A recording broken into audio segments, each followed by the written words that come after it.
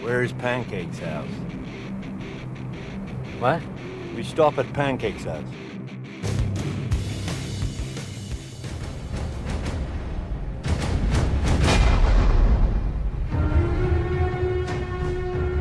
I'm sure the vast majority of anybody listening to this will surely have seen James Cameron's 1984 epic, The Terminator. In the final scene, Sarah Connor has just finished gassing up her kick-ass Jeep Renegade, and she begins driving towards the coming storm. As she shrinks down towards the horizon, the frame begins to fade out, and before we even make it to a full black, a title card appears that reads, "With acknowledgement to the works of Harlan Ellison." Well, who is Harlan Ellison, and why should we acknowledge his works? Official writing credits go to Cameron himself, as well as Gale Ann Hurd, so to find out, we're going to have to use the time displacement unit to travel back in time and see what's going on here. Alright, so let's go on and get completely naked and step inside with me. Your clothes. Give them to me, now.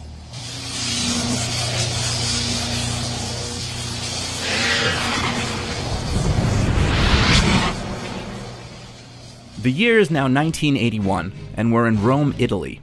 Cameron is here to promote his directorial debut film, Piranha 2: The Spawning.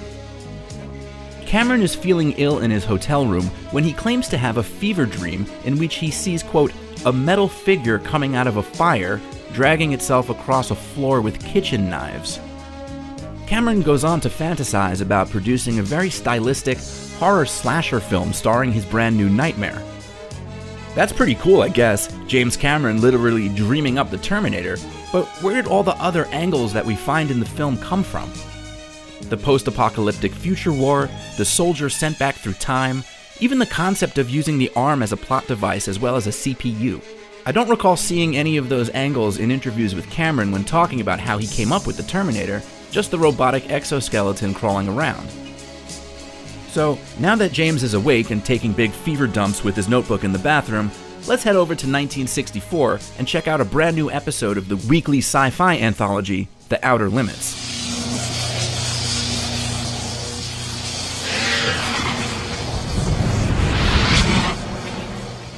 Tonight is the premiere episode of Season 2, titled Soldier, written by sci-fi novelist Harlan Ellison. While there is no killer robot angle in this episode, the rest of it does seem a little familiar. Two emotionless enemy soldiers are sent back through time, where one of them discovers emotions and sacrifices his life for the greater good. Check out this intro narration that plays over a shot of a future war where futuristic laser beams dart into a dark, murky horizon. A soldier stands overlooking the war zone, and he smokes a cigarette as he does so. Night comes too soon on the battlefield. For some men it comes permanently, their eyes never open to the light of day. But for this man, fighting this war, there is never total darkness. The spidery beams of light in the sky are the descendants of the modern laser beam. Heat rays that sear through tungsten steel and flesh as though they were cheesecloth. And this soldier must go against those weapons. His name is Quarlo, and he is a foot soldier, the ultimate infantryman. Trained from birth by the state, he has never known love, or closeness, or warmth. He is geared for only one purpose, to kill the enemy. And the enemy waits for him. Visually, when you look at this scene over the opening few shots of The Terminator, there is absolutely no question whatsoever that Cameron was watching this episode when trying to write a plot around his crawling fire robot. The similarities are striking. Harlan Ellison himself is quoted as saying, "If you took the first 3 minutes of The Terminator, they are not only similar, but exact." The story goes on that Cameron admitted to this in an unpublished issue of Starlog magazine. However, as far as I can find, Harlan Ellison is the only source of that particular knowledge. Seeing as Orion Pictures settled out of court with Ellison, I'm going to tend to believe Harlan on this one. Cameron, on the other hand, calls Ellison a parasite. I'd rather you make the decision for yourself. While typically, one is expected to pull inspiration from others into their own art, where is the line between homage and plagiarism? Since we're already on a Cameron and Terminator thing, let's just keep going. I'll skip through a long, boring history of property rights transfer and just skip to the important parts. The official rights to the property of the Terminator revert back to James Cameron next year in 2019. Cameron had absolutely nothing to do with Terminator 3 Rise of the Machines, Terminator Salvation, and of course, the last atrocity, Terminator Genisys. That should come as really no surprise.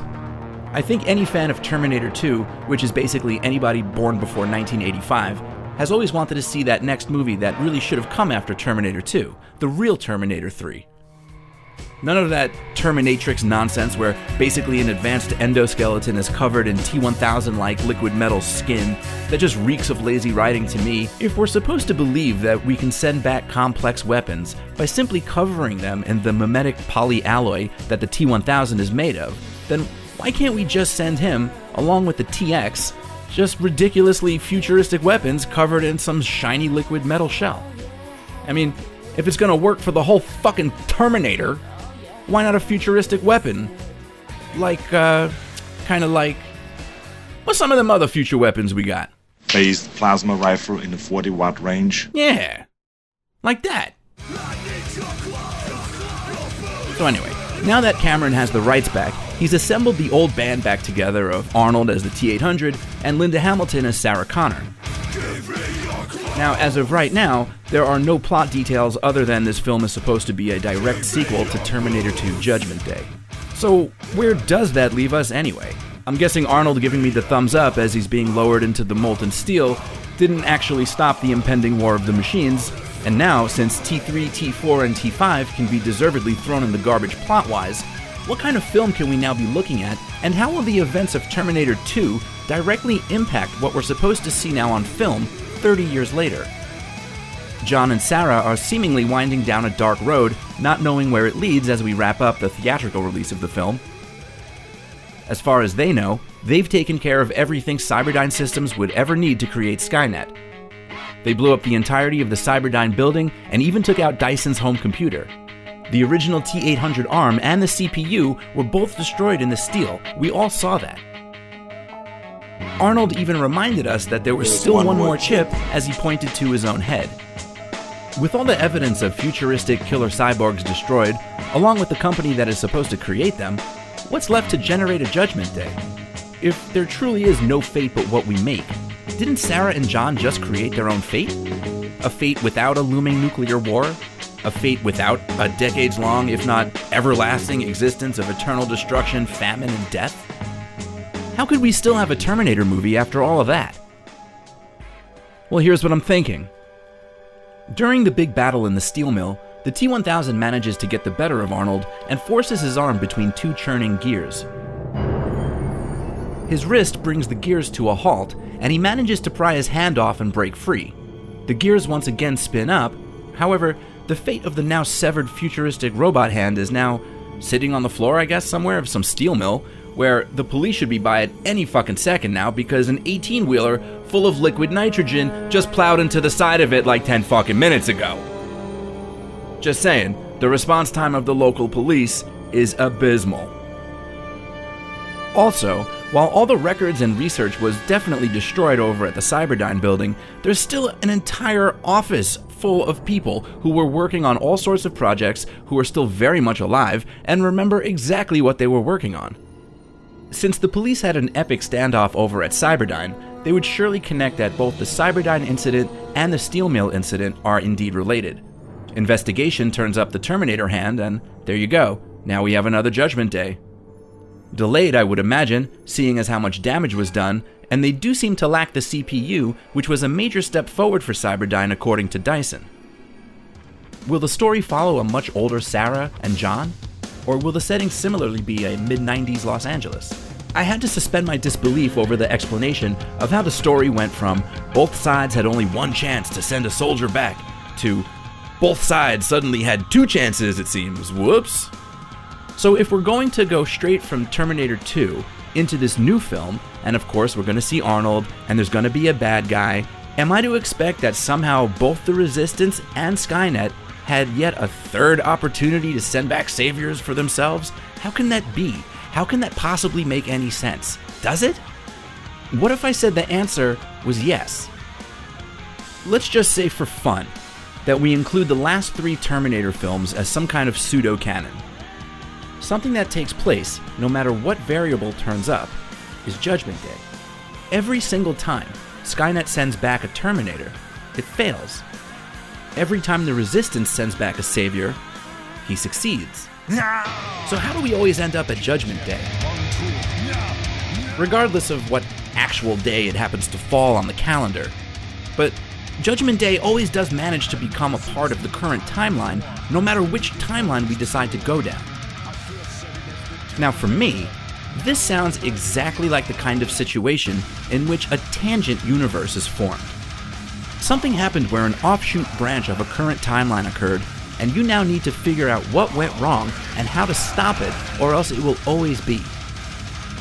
The easiest way to describe this would probably be Back to the Future 2. They have to stop Biff from receiving the almanac, or we're going to end up inside of this alternative 1985. Similarly, we can look at Donnie Darko and the airplane engine. The severed engine creates this tangent universe, which then must be corrected. Donnie must choose to stay in bed and die. Similarly, this is exactly what John Connor needs to do. He needs to die. And he needs to die before he ever has a chance to lead the Resistance, because, after all, that's what started this whole mess in the first place. The only reason that John Connor is alive at all in the first place is because Kyle Reese was sent back in time specifically to be his father. What exactly did Kyle Reese say in the first film? I'll tell you what he said. He asked me to forcibly insert the Lifeline exercise card into my anus. If that simple event never took place, there would be zero reason for Skynet to ever send a Terminator back in the first place, which leads Cyberdyne to discovering the original arm and chip. If that simple event never happened, there would be no reason for Skynet to send a Terminator back leading to the original arm and original chip that Cyberdyne finds in the first place. The tangent universe here is created when Kyle Reese and Sarah Connor conceive John. That is now the only reason Skynet has any desire at all to travel through time. Everything else that happened in the past, they were fine with it. But the moment that there is a John Connor, that is now the definitive point in time that they must travel to. So, should the original Terminator had succeeded back in 1984 and eliminated Sarah Connor, in turn, Skynet would have essentially defeated itself, invalidating its only reason to even be there. If there's no John Connor, there is no threat. If there is no threat, there is no need to send back a machine. If there is no machine, there are no machines. John needs to realize this before he becomes the threat. He needs to close this tangent universe, which is his own very existence. John Connor needs to make the ultimate sacrifice to defeat Skynet once and for all and save all of mankind. He needs to die. Originally scheduled to come out in the summer of 2019, Terminator 6, directed by Deadpool's Tim Miller, will now be released on November 22nd, putting it in competition that weekend with an as of yet untitled Marvel Fox movie.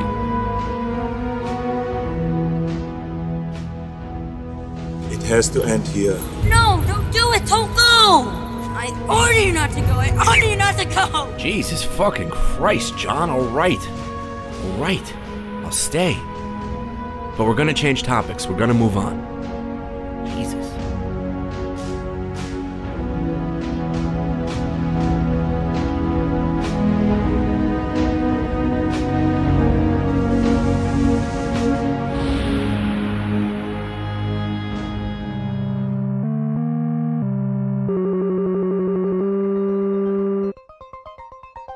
One of my favorite documentaries of all time is The King of Kong, A Fistful of Quarters. It follows the story of Billy Mitchell, the world record holder for the classic arcade version of Donkey Kong, along with his underdog challenger, Steve Wiebe. Along with Donkey Kong, Mitchell also holds the world record for a perfect game of Pac-Man. Every single pellet, every single ghost, every single fruit, all on one life. That is beyond impressive. Now, you do keep hearing me say world record, but world record says who? Well, since 1984, video game records organization Twin Galaxies, headed by gaming enthusiast Walter Day, has been keeping official tabs for the Guinness Book of World Records. Twin Galaxies has strict rules regarding records submitted for consideration. In the case of the arcade version of Donkey Kong, the score must be attained on an actual original arcade machine. No remakes, no consoles, it has to be the guts of an original machine.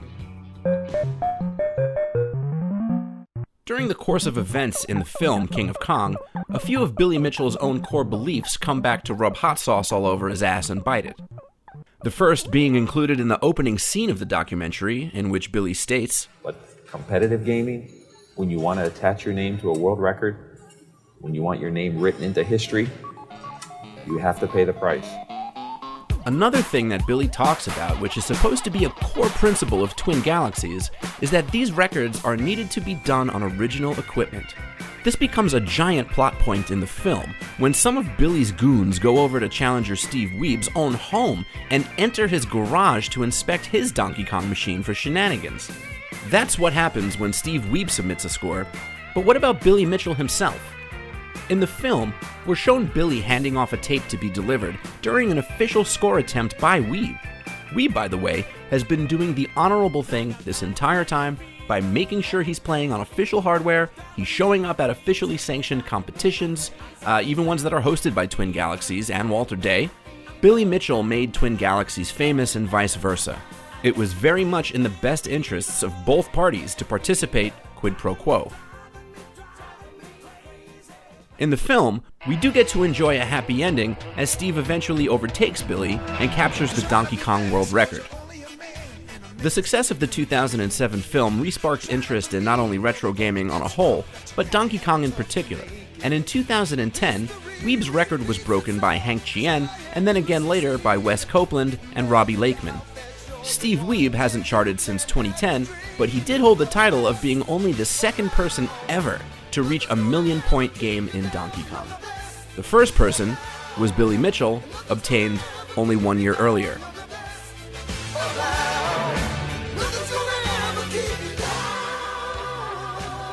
The Billy Mitchell character of the late 2000s had faded away from a life I can barely remember when suddenly his name pops up in front-page headlines only days ago. Twin Galaxies announced it had officially disqualified Mitchell's Donkey Kong scores after finding that he had been using emulation software and not actual arcade machines to achieve some of his records, which is a clear violation of Twin Galaxies' rules. Now, I'm not sure why this didn't seem to be an issue for them when Billy submitted a videotape score during the filming of King of Kong, but at least they're handling it now, 11 years later. Since Twin Galaxies is the official video game authority for Guinness, Billy has also lost his Guinness World Records along with Twin Galaxies. Wiebe had this to say about the disqualification from an interview in Variety magazine. The more I thought about it from the King of Kong days, it all seems to make sense now. All the things that were happening at the time, like why he didn't come out to play me, and why he was inciting whose records were going to be authenticated, and whose were going to be dropped.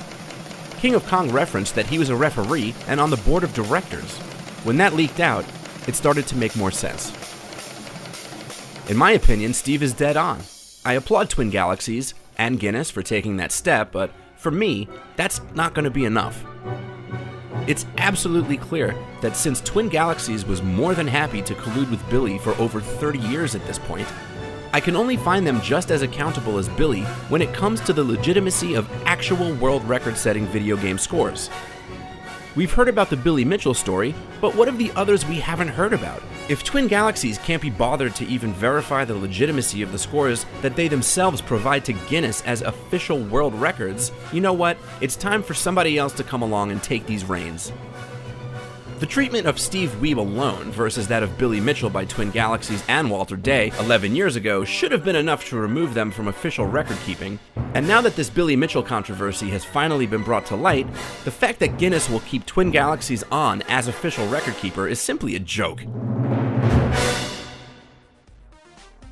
The corruption, the favoritism, the poor form of Twin Galaxies should be more than enough at this point for Guinness to simply move on and seek new representation for the competitive gaming community. Gamers grind way too hard to have their legitimate records stolen away from them by a mullet-wearing, hot sauce cunt who cheats the system while stomping the little guy's face in with his boot. Guinness previously removed the records of Atari player Todd Rogers last January after his record score in the Atari 2600 game Dragster was deemed impossible and removed from Twin Galaxies leaderboards. This record had been sitting on Twin Galaxies for ages without them ever bothering to truly prove if the record was possible. Twin Galaxies should be stripped of any official record keeping, and Walter Day, although he has sold the company since, should be ashamed of himself for using and exploiting a fledgling gaming community to further his own interests and honor his hometown as some pseudo-birthplace of gaming. As of this episode, Billy Mitchell has not responded to any requests for comment, neither has Walter Day. I also reached out to Walter Day myself, and have not heard back. Hey Walter, let's apply some of your own wisdom to this very situation.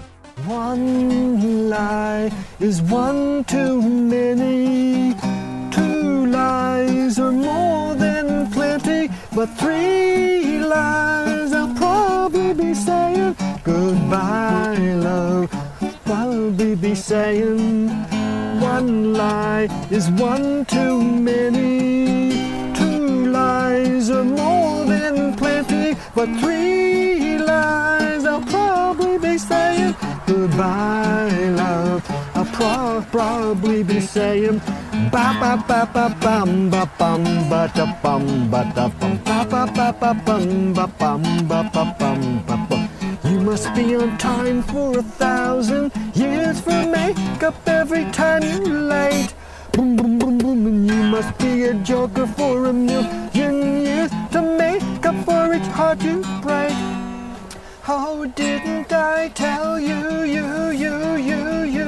never not to lie? Didn't I tell you, never not to lie?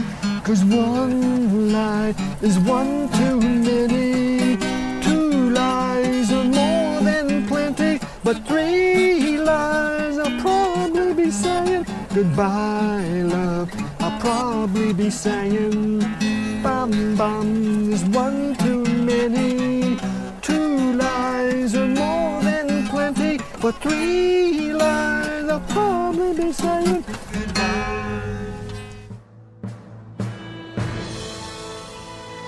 Thanks for listening to this third episode of Pancake's House.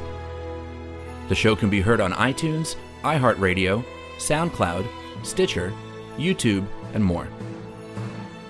For questions, comments, or advertising opportunities, feel free to reach me at pancakeshousepodcast@gmail.com, on Twitter @2pancakeshouse, or on my Patreon page at patreon.com/pancakeshouse for access to exclusive material and extras. See you next week. That's a fountain of conversation, man. That's a geyser. I mean, whoa, Daddy, stand back, man.